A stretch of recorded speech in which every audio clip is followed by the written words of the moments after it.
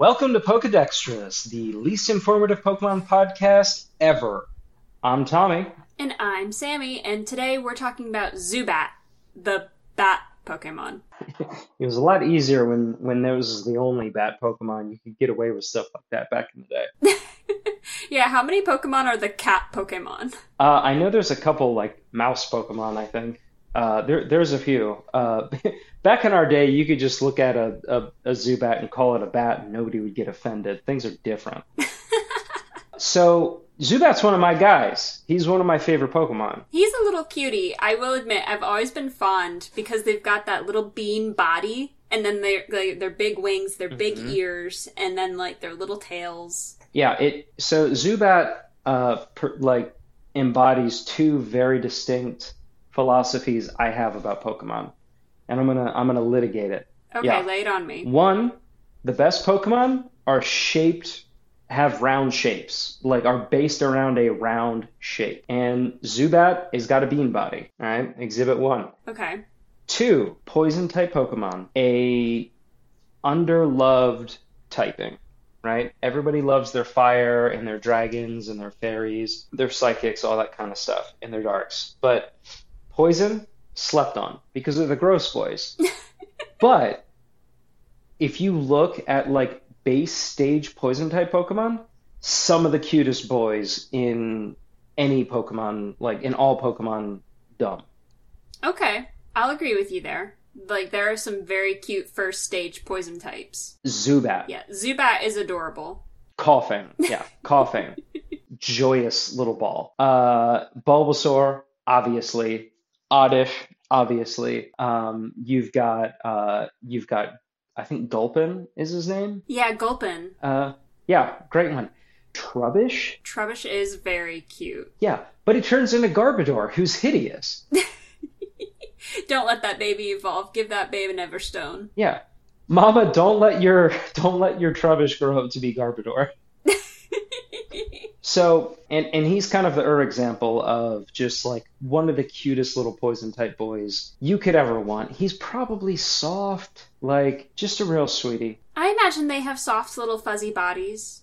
Got big ears. That's very important to me. Like, I love his giant ears. Whenever I draw a Zubat, I make his ears like twice as big at least. And I love you for it. Yeah. I don't know if you knew this, but male Zubat's fangs are like 1 pixel bigger than female Zubat fangs. Oh, really? I never knew that. Yeah, a real pedant showed that to me. Sammy showed me in the green room. I never noticed that before. But speaking of green rooms, Zubat was also my first shiny Pokemon. Really? Yeah, way back in Silver and Gold. Oh. Yeah, Zubat or Golbat. I like Golbat. I like to think it's probably a Zubat because I don't like Golbat. Yeah, Golbat with its giant mouth is a little off-putting. It's a lot of mouth, and it's like they realized it and then reeled back on the mouth for Crobat. Yeah, but he still has that big old body. Yeah, and all those. He looks like a little shuttlecock from badminton. Yeah, it's wretched. But again, just goes to prove my point.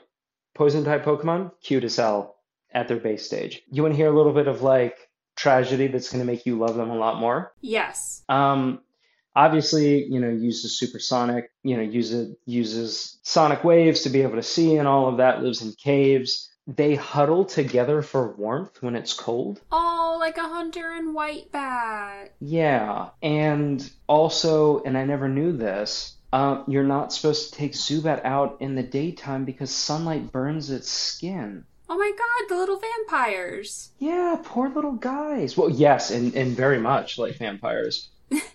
But that I don't think that was added in until much later. Yeah, I want to say that it never came up in the anime, which brings me to a quick point about these affectionately adorned flying rats.